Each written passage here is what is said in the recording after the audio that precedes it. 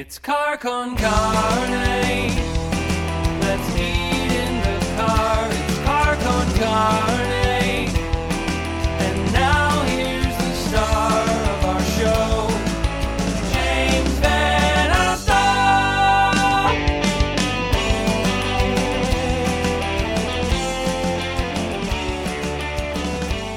Hey, welcome to Friday night. It is Car con Carne, still here in quarantine. I'm James Van Alstyne.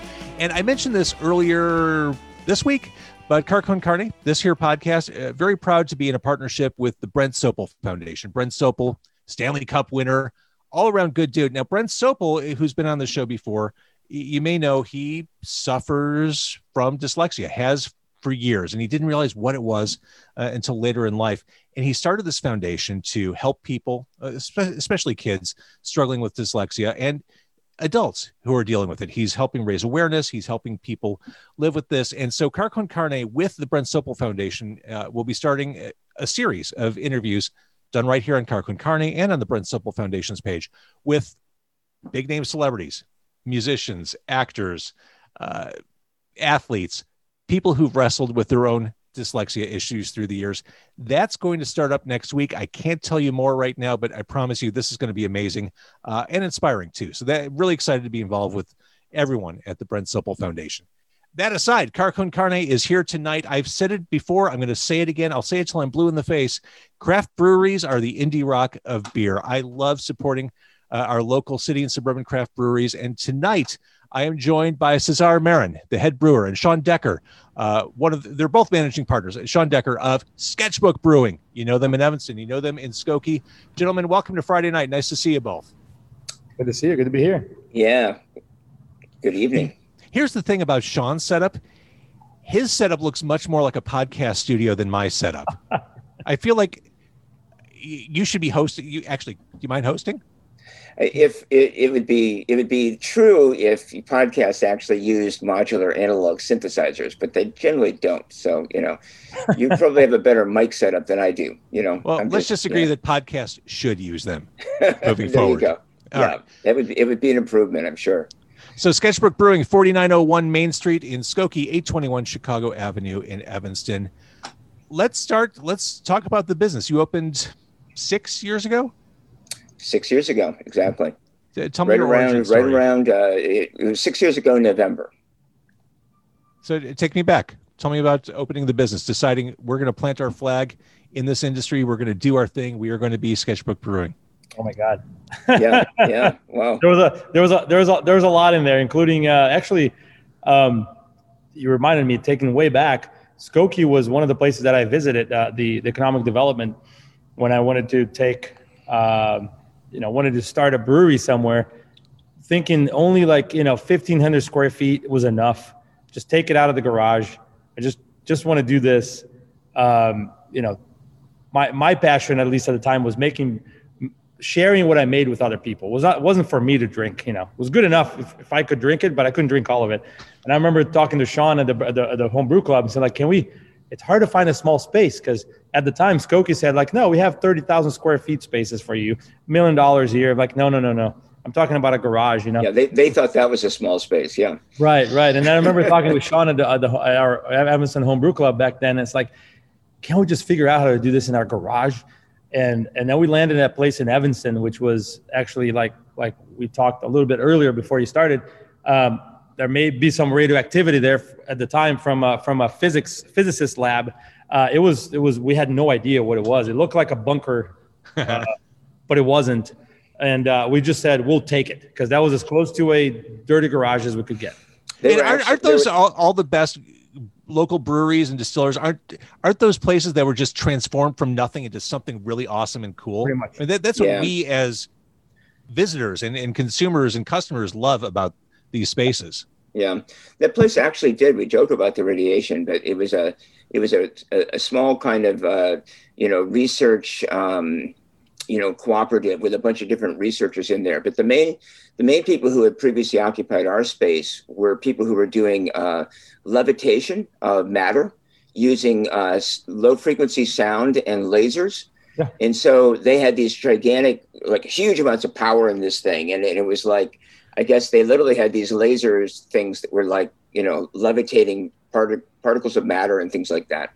And before then, though, it had been was a garage. It was a Toyota garage, or a Toyota repair garage. So it kind of was a garage that we moved into in the end. But I didn't know any of this. So you've got like the Manhattan Project. It was like the Manhattan Project. Yeah. Yeah. It's crazy. And for people who are listening after the fact, they couldn't actually see. I think my jaw was hanging down as you were telling that.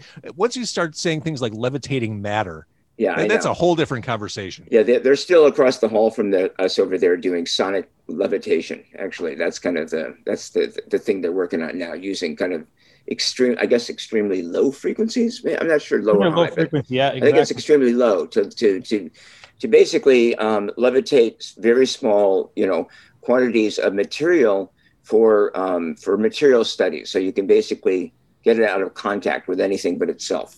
So I just made a mental note to book those guys for the next podcast. Yeah, they would be pretty interesting, to tell you the truth. Yeah, and he's a big fan of Sketchbook. Believe it or not. Oh, they were. So, yeah. We all are. Sean Decker, managing partner of Sketchbook Brewing. So, all right. So you found that space. You found the space that you were looking for. Yeah. And then. But what's funny, I think, just to kind of follow up with what says started there, was I think both of us were kind of imagining a brew system, because we're both home brewers. We've been brewing in our garage and basement, and we've been brewing in 15-gallon batches. And I think we were both kind of imagining equipment of sort of the size you could probably wrap your hands around, or at least both of us could, and we were imagining, like says, mostly just kind of sharing this with our community, much more than kind of starting a brewery, with a capital B. And so when we found this space, which was definitely bigger than our garages, this is a 2,000 square foot space, so it's not entirely small. And we kind of invested in enough equipment that it was actually was a real small commercial brewery, which is pretty new for us. So, and what year was this? 2014. So this is as the climate, the craft brewing climate is just exploding. It kind of had exploded. We caught it just before the end of the explosion, I would say. So, certainly highly competitive market when you decided to absolutely walk in. And so when you walk into a situation like that, there's got to be part of you that says, well, this may not work. This is a very busy industry to jump into. Can we do it? Were there moments of self-doubt? There were, yeah. There were people that you actually mentioned earlier that even looked at me and says, like, you guys are all smart. Why are you doing this? Yeah, we said that to ourselves a few times. but you did it. This is why I love these stories. This is why I love talking to craft brewers.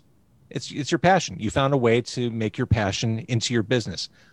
That's it. That's the inspiration. That's the proverbial American dream, as I understand it. But James, there's kind of an interesting thing about the way we did this. There's a couple of ways to start a brewery. One is to go out and get a bunch of capital together and a bunch of money and a bunch of investors, and and kind of start big and basically have deep enough pockets that you can kind of build your business up and do it that way. The way we started, though, was the opposite. We basically got some family members and some friends to loan us enough money for a small stake, in the company, to kind of bootstrap this thing. And we started pretty small with a lot of community involvement with a members thing. And we'll talk about that in a minute. Mm-hmm. But basically, when we first started, we didn't have much capital at all. And we started insanely small.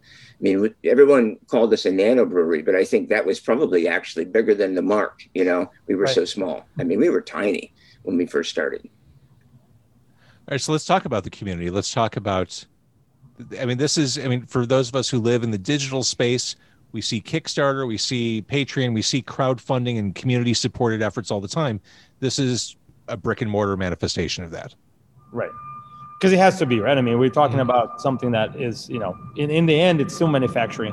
Whether you're doing 30 gallons, 2 barrels, 10 barrels in 1,000 square feet or 15,000, it still has to follow the same ins and outs of a manufacturing facility. But back to the community part of it, like Sean was saying,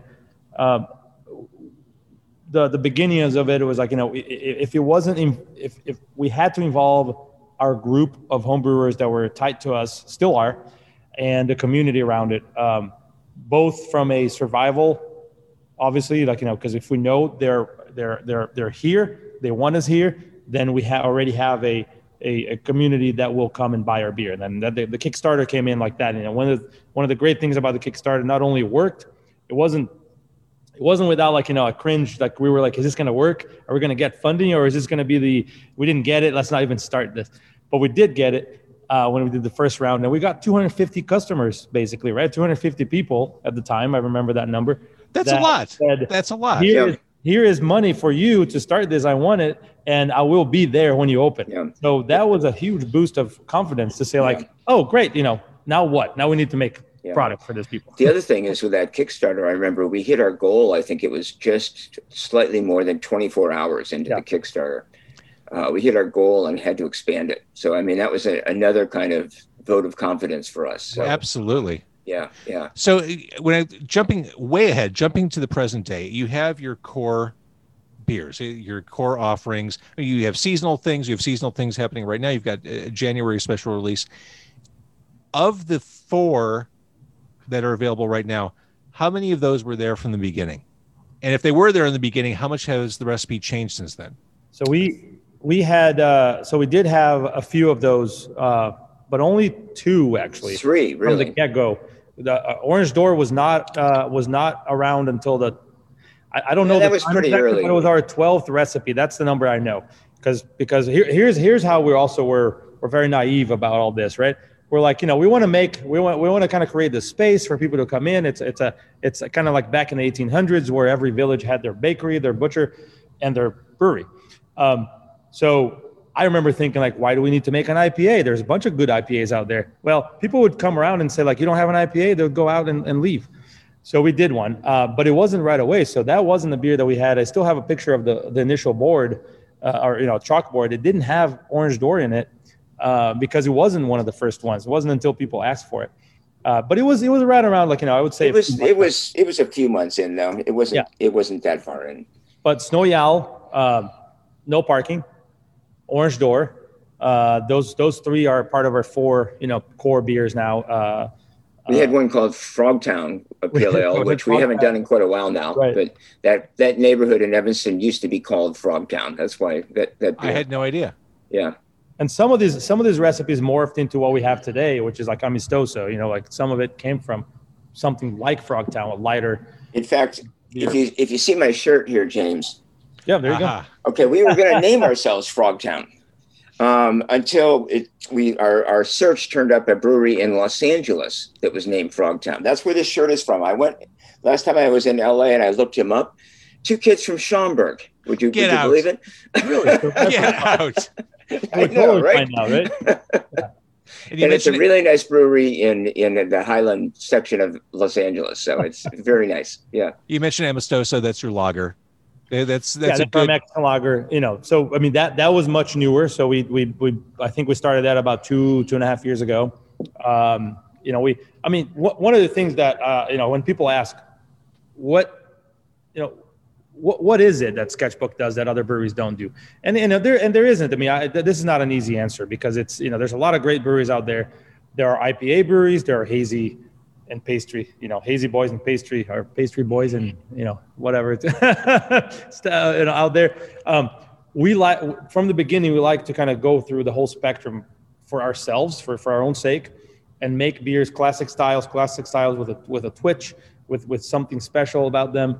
And we still like to run the gamut of presenting our customers with 18, 16 plus different beers out there, from German Schwarzbiers to English bitters to things that people can't even pronounce, and we have to educate them, and it becomes harder and harder as we get bigger and bigger, right? Because now every time we produce, we're talking about a 20 barrel, not just a 3-4 barrel beer that can go to the tap room.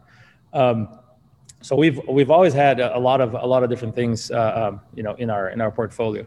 Yeah, it's interesting. Back in the days of our Evanston homebrew, there were plenty of home brewers who, their MO was, to make really crazy beers. So it's Christmas time and you make a beer with peppermint and mistletoe in it or something. Or it's like you make a beer that has sausage in it or bacon or things like that. I would drink those. I get the yeah. joke, Okay. Well, yeah. But that wasn't so much Cesar's and my kind of take on this. We were both really interested in learning how to brew classic styles, and we would kind of both of us rip through lots of kind of famous traditional styles, and I think that was reflected in a lot in our initial sketchbook offerings for sure. Is you did not see a lot of crazy beers. You saw kind of a lot of fairly straightforward, traditional historic styles. And I would say, I think it's fair to say, Says, that still kind of, defines us to a great degree about our choices. We'll occasionally do something that's a bit off the beaten path, but we really like our kind of traditional beers.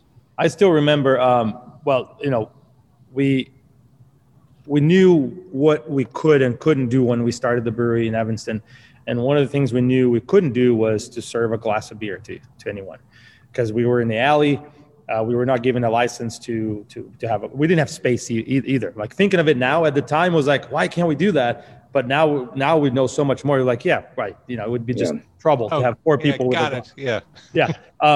So, we've always, and we still do, we always have our community, our customers, ourselves, our product in mind. And, selling, we could only sell beers in growlers. So the idea of making, say, for example, a 12% barley wine that would cost you $30 a growler, you take it home, you drink half, well, if you could drink half of it, and then that beer in 2 days is not good anymore. Right. It was just from the get-go, like, no, why do we do that? I mean, obviously the times have changed, and now we can product, and we can, and then on top of that, thinking of products that will actually, as we started packaging, products that would go on the shelf and then be good on the shelf for 2-3 months, like it should be. So we're always thinking about that, as well as, Yeah. You mentioned the perceived need to have a strong IPA offering. Where do you think things are going now? Where do you think taste is heading in 2021? Like, where's the beer market going? I've been actually reading quite a bit about that. The new stuff that's coming out. It's not decisive. It's almost all over the place. Everyone you ask is going to say something a little different. And I feel like a lot of it is towards, like, you're talking to 2 people here that like, for lack of a better word, classic styles, but like Pilsners and IPAs that are not crazy. So we would probably tend to say those things. People that are into pastry stouts would probably say, like, oh yeah, that's going to continue to fly. Hazy IPAs, but the reality is just it's the drinkers. The drinkers are gonna I always believe that the people that are becoming of age to drink and the people that are getting more disposable income to drink is going to dictate what is going to be the next, whatever, like whether it's the lagers are picking up quite a bit. It was mentioned by the Brewer Association how lagers have taken a lot of craft lagers, not your Budweiser, stuff like that, but craft lagers have been growing a lot, as well as heavily fruited sours, more expensive beers to make, but attracting different people. Right? So attracting people that maybe wouldn't drink beer, that are now coming into the heavy fruited sours. It wouldn't be necessarily what Sean and I seek all the time, but it's new drinkers.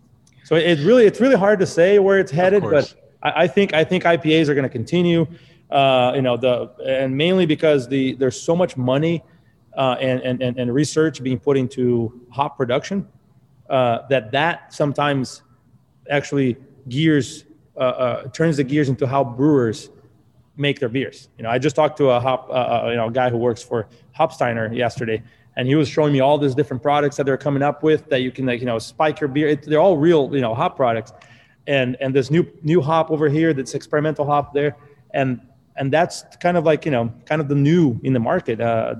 Sometimes I believe the hop industry actually has a huge gravitational pull on what beers you're going to see out there, which is going to be IPAs.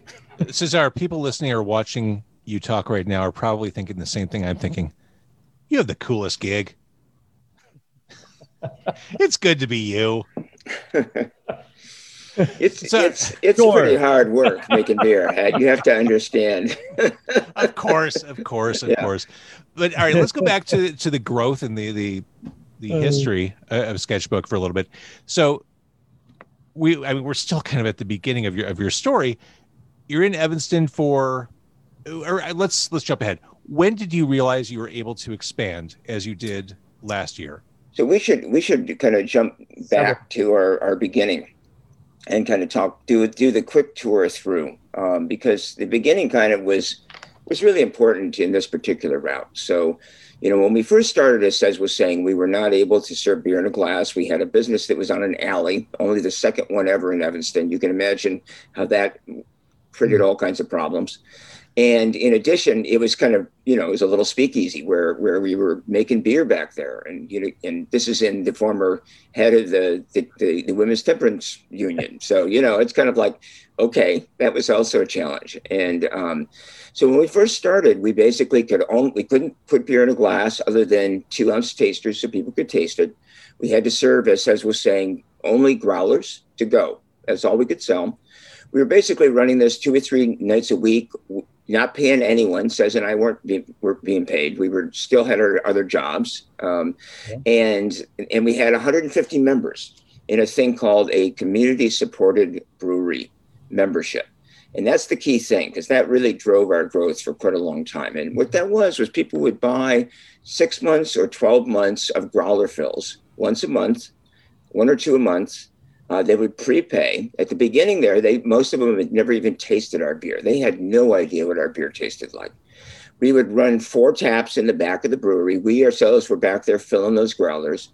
And people would kind of stumble down this alley, find the orange door in the back there, go through the loading dock with the flickering fluorescent lights, and turn the corner, and boom, they were in the kitchen, and here were the guys making the beer, talking about it, selling it, and it became a space, it became a neighborhood space, a community space. That was really special. And that basically kept expanding and expanding and expanding till at some point when we would be back there, it was a destination. It was no longer for members picking up things. It was people coming back there and nursing their 2-ounce pours to taste what beer they wanted to take home, and hanging out for half an hour, and at that point, we needed a tap room, right? So that was kind of when we just very luckily got the tap room space at the front of the building. In getting a tap room, we now needed a lot more beer. And that's the point at which we then expanded. Our first expansion of brewery equipment was at that point.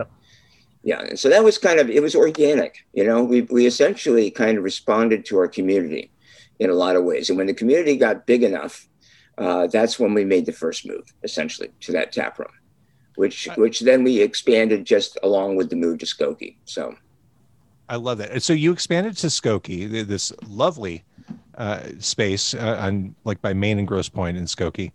That was completed last July or August. We opened the tap room August 31st. We started brewing there. What was it? 2 months before then? I think June 6th was our first. Yeah. You have to understand, all the months blur together. So July, August, September, they're the same month in 2020. Yeah. I have no sense of time or calendars anymore. We feel the same.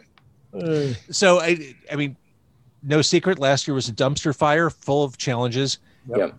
Opening this space, getting it off the ground during the pandemic, how challenging was that? And after it was done, how hard did you exhale? Well, it's not completely done yet, for one thing, because we haven't had to completely finish the tap room, because we haven't even been allowed to use the tap room, basically, not really. I mean, we've had some people in there, but not really. So, we still have some work that we're waiting on until we actually need to get it done. But the funny thing about all this is coming to my mind now is that, Sean was mentioning 2014, we opened with just, 3 tanks of beer to brew beer in. Barely any beer in there for our 150 members. Quickly, within a year and a half or so, we find out the space is going to open up. We need a tap room. That makes sense. But we open the tap room, and then the tap room is too small from the beginning.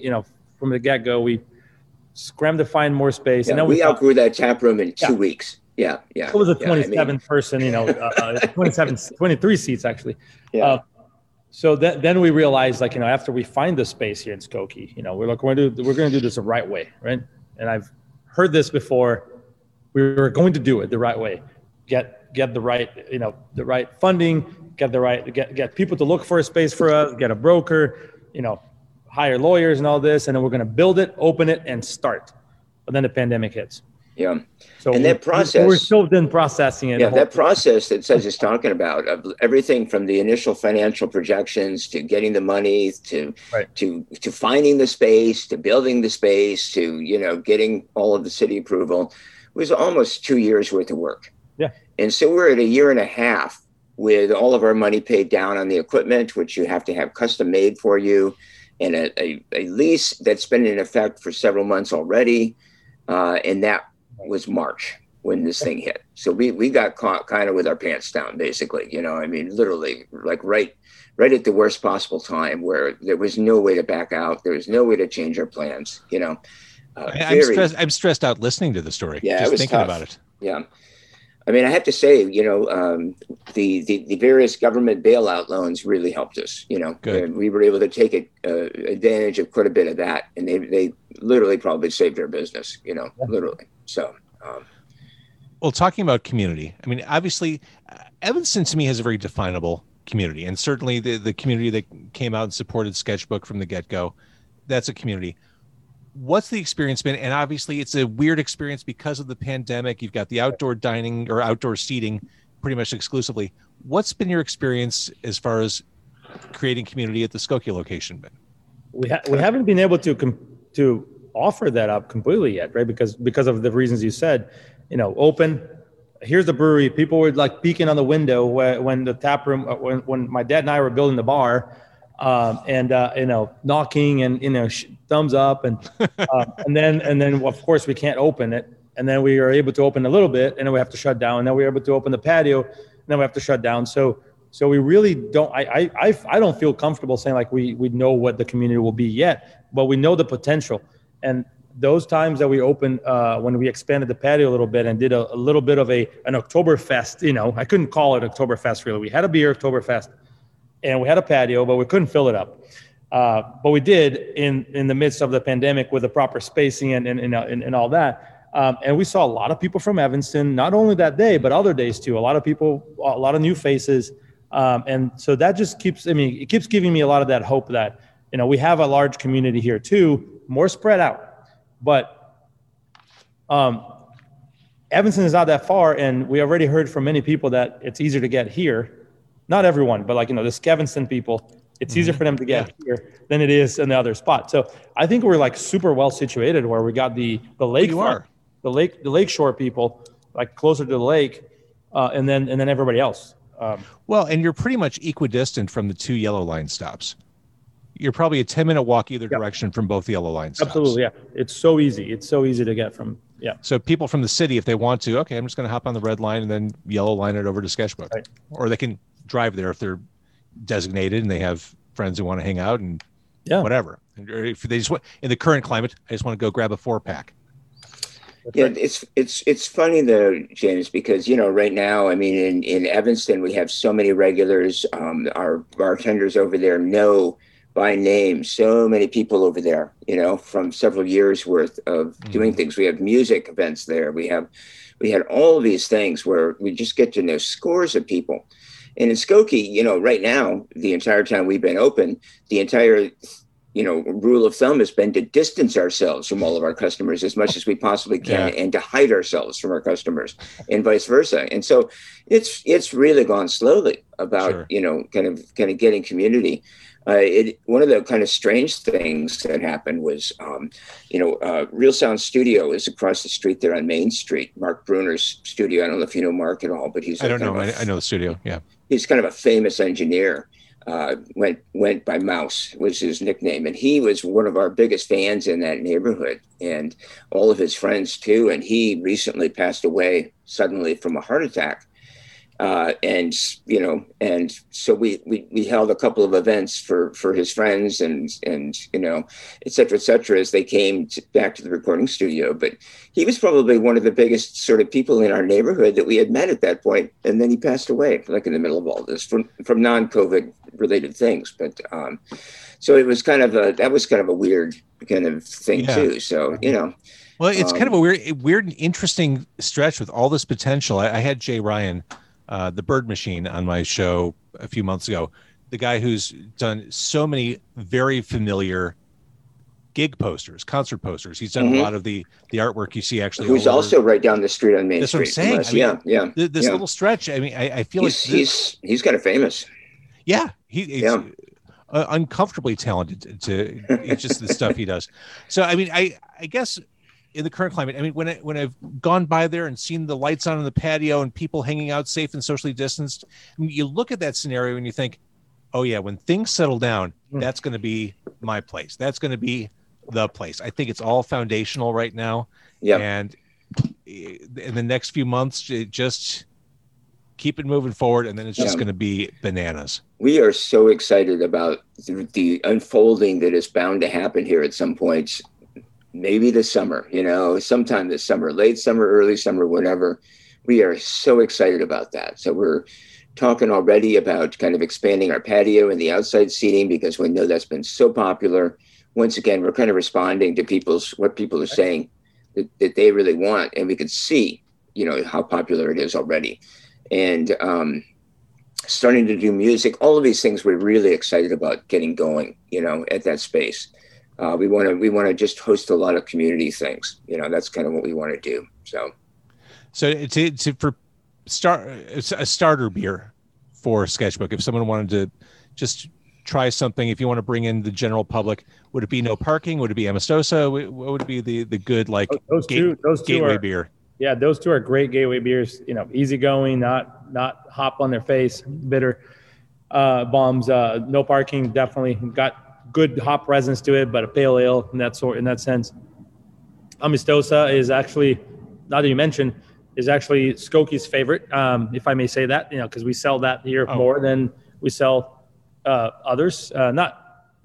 Orange Door is still the highest selling one, but Amistosa is right there, which is very good for a huge number for a non-IPA beer. Yeah. I was going to say Orange Door is a one can experience for a lot of us. I'm stopping at one. I can have a couple No Parkings. You got to try a little harder.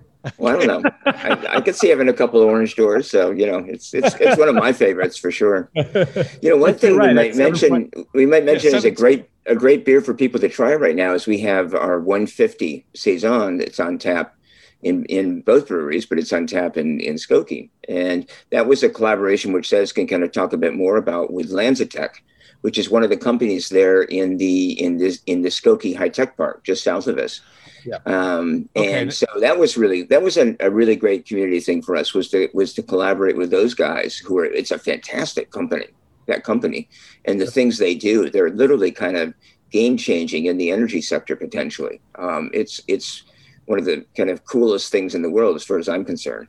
But maybe is that somewhere in between you guys and the Superdog warehouse, somewhere perched in between there? If you walk down that walking trail to our west, down towards Oakton, it's in that major tech building. It's right there. Got it. Just south. It's just south of the Superdog. South of us, I didn't know about it until I started walking back and forth. I was like, what? They have a warehouse right here. Yeah, it's the technology. What do they call it? The technology. The Illinois Tech Center. Illinois Technology Center, or whatever it is there. Yeah, if you're at the yellow line on. I guess Searle. South of here. Yeah. Right. Crafty Beaver is right there. So between there and here, they're right in the middle, basically. Got it. And they are. So the collaboration. So the collaboration was, it was. I guess long story short, we met those guys, some of them before we opened here last year in their the year before last, 2019, in their one of their holiday parties. It was actually we were judging a homebrew contest that they were having. Those guys are all homebrewers. Skokie invited us to go, and we said sure, we'll bring some beer. So we bring like 5 cases of beer because we knew there was going to be a lot of people there. And then when we get there, there were a bunch of them were homebrewers, and the mayor of Skokie was there, and they invited us to help him judge and pick the winner. Awesome. So we kind of felt, we felt humbled and also like, no, we don't want to get in the middle of this, but they were all super happy that we're there. It turns out that we just looking on the crowd, there were actually several of those people that actually were neighbors in Evanston and our brewery and already members of our brewery. Already members. Yep. Oh, you guys. And then as soon as we opened here, there were regulars, for as long as we could have people here in the tap room when we were open. So long story short, again, they approached us here and said like, hey, we'd like to do a collaboration with you guys. They were basically they were just shy of completing a 150 a huge milestone, which was 150 days of continuous fermentation. So that's what's interesting. They are another company in Skokie that does fermentation, although you can't consume it, but they ferment CO2 and other trash gases out there from large companies and produce ethanol out of that fermentation. So it's essentially a culture of bacteria that is able to consume gases instead of throwing it out in the atmosphere and producing fuel out of it. So when I say like a game changer in the industry, in the energy industry, like literally a disruptor kind of thing, right? These guys are taking waste products and turning them into jet fuel. Right. Yeah, that's heroic. That's really cool. I mean, it's an insane kind of process that they're working with. So they thought, fermentation. They thought that this was like just right up their alley because they what they really wanted to do is throw a huge party to all their people, but they couldn't do that with the pandemic. So instead, they came here, brewed the beer with us, came up with the recipe together, brewed the beer, and then took 100 cases and distributed among their employees. All right, that's the coolest. That's cool. And you can come to the tap room and get a growler or a howler of that saison for yourself. So. Right. That's awesome. Now, one thing I've enjoyed so far in our brief time together, Sean and Cesar, listening to Cesar, because he is the head brewer, there's a certain way which head brewers use to describe their beers. There's that passion. Like if I were to describe a beer or anything, it would fall flat. But because you're the dude working on these recipes, because you're the dude brewing it, I enjoy listening to you talk about this stuff. It's almost erotic the way you roll through ingredients and presentation. So yes. Yeah. That's right. Sis. Take that shirt off. It's Friday night. So maybe Cesar, tell us about Night Game. Night Game. Oh, well, that if you have a couple of those cans, then that'll be a nighty night beer for sure. Yeah, a couple of cans of that. Yeah. Is that the January beer? So this year we have first time we're starting with a more stricter calendar because our production is a lot larger than it used to be. It's not a huge production space, but it's a lot larger than it used to be. So yes, so basically we have our 4 year rounds, Orange Door, insufficient clearance, no parking, and Amistosa. And then a Night Game is basically like part of our specialty beers. So we're going to have Night Game January, February, and then we're going to have Hop Thirsty Void, which is a double hazy for the next 2 months. And then, so basically we're going to have Night Game in 2 quarters of the year. Now, for those of you guys listening, we already had a couple people that freaked out when they saw that calendar. It's like, wait a minute, I love Snowy Owl. You're telling me that we're only going to have that once a year? The tap room is going to have those beers most of the time, if not all the time. Yeah. Right. Yeah. I mean, that's why we invested on having 26 taps in Evanston, 20 taps in Skokie. But for distribution, where we're putting 60 barrels in the tank, we needed to ensure that those beers are always fresh and they hit the market when the market is ready for it. Mm-hmm. That we're going to do that, So Night Game is now until basically the beginning of March, and then Hop Thirsty Void hits April, May. And Snowy Owl you said that was one of the beers you launched with, right? Yes. Oh yeah. Yeah. That was one of the first ones. It was actually an old homebrew recipe of mine. So I'm a bird watcher also. So anything that's named for a bird, generally speaking, is probably had its source in my basement at some point. So that's amazing. But particularly Snowy Owl. No parking was kind of a vestige of one of those, but Snowy Owl would definitely be the one that's probably retained, like at least reasonably close to my original recipe. A lot of them have definitely changed over the time, but so one thing though, we should go back to Night Game really quickly though, because there is one little bit of the story about that name, which despite Cesar's taking his shirt off over there, which it doesn't really have anything to do with that, which is that we made this beer, which was an 8.8%, ABV beer, a strong beer, and because of the hopping was pretty strong on it too, we ended up with 88 IBUs worth of hops. And obviously, once we saw that those numbers were close, so the recipe got tweaked in order to do that. We had no idea, though, until I think it was Amy, who is Cesar's partner's father or uncle or somebody says to us, well, you know that August 8th, 1988 was the first night game at Wrigley Field. That's crazy that all came together. And so we named it Night Game, basically, based on that. So that was kind of what Night Game comes from, was the first night game at Wrigley Field. Kind of speak to our no matter what, it may not be, moving sacks of grain or brewing 5 gallons of beer at a time to fill a barrel.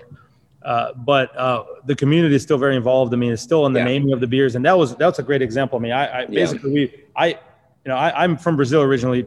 Baseball was not something I even grew up with. So I had no idea about this. So, in creating the beer, that wasn't the beginning of it. We created an easy drinking double IPA that wasn't too sweet. In fact, it's actually lighter. It feels lighter to your mouthfeel than Orange Door does, which is kind of dangerous. That may be dangerous, I should say. So when it was just kind of like a little bit like, well, yeah, let's make those numbers look really cool, like 8.8%, 88. Right, exactly. Yeah, we had no idea why we were doing it at the time. Yeah, and then I bring some of that. I don't think we even had the beer yet. It was in the tanks. I bring that up in my wife's family Christmas party. Whenever that was, 17, maybe 16, 17. Probably. 17, and her dad, my father-in-law just says actually, no, it wasn't him. It was her uncle Dave, who loves night game. Dave, okay. He said, your father-in-law just said you should name this Night Game. And I'm like, okay. And he's like, you don't know why? And I'm like, no. I'm from Brazil. No, I don't know. Dude.